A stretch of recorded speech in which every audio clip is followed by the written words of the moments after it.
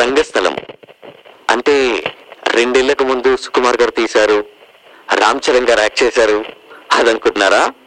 కాదు కాదు. ములోకంబులనేలు నన్నెరుగక ఏమో పలుకుతున్నావు. ఎంతో మంది మహోన్నతమైన నటుల్ని మన సినీ ప్రపంచానికి పరిచయం చేసిన ఒక గొప్ప వేదిక రంగస్థలం. నటనలో రాణించాలి అనుకునే వారిని ఒక తల్లిగా అక్కున చేర్చుకొని వాళ్ళని శిల్పాలుగా తయారు చేస్తుంది. ఈ కాలంలో మనం షార్ట్ ఫిల్మ్స్, వెబ్ సిరీస్లంటే ఎంత పిచ్చెక్కిపోతున్నామో తెలుసు. ఇలాగే మన ముందు తరాల వారు కూడా నాటకాల విషయాల్లో అంతకంటే ఎక్కువ ఇష్టాన్ని చూపించేవారు.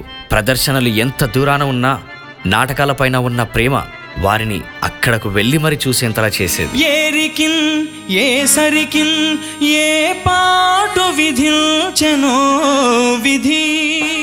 ఈ నాటకాలు అనే ఒక కళ ప్రపంచవ్యాప్తంగా కొన్ని కోట్ల మంది అభిమానుల్ని సంపాదించుకుంది. వందల వేల మంది నటీనటుల్ని తయారు చేసింది. ఎంతో మంది తమలో ఉన్న నాటక కళను ప్రపంచానికి ఎలాగైనా చూపాలి అనుకునే వాళ్ళని నేడు గర్వించే స్థాయికి తీసుకెళ్ళింది ఈ వేదిక, అదే రంగస్థలం. సమాజంలో వస్తున్న మార్పుల వల్ల మనం ఈ నాటకాలను చాలా మిస్ అవుతూ ఉన్నాం. కానీ కొంతమంది రంగస్థల కళాకారులు అప్పుడో ఇప్పుడో అన్నట్టు కొన్ని ప్రదర్శనలు చేస్తూ ఆ అద్భుతమైన పూర్వ వైభవాన్ని మనకి గుర్తు చేస్తూ ఉన్నారు. ఈ తరం వాళ్ళకి ఎంతో కొంత పౌరాణిక విషయాల గురించి ఒక అవగాహన వచ్చిందంటే రంగస్థల నాటకాలు ఒక ముఖ్య కారణం అని మనం చెప్పవచ్చు. ఎలాంటి టెక్నాలజీ లేకపోయినా, ఎలాంటి సాంకేతిక నిపుణులు లేకపోయినా చూసే కళ్ళకు కనువిందు చేసే కళల ప్రపంచాన్ని మనకి పరిచయం చేసిన రంగస్థలానికి సలాం.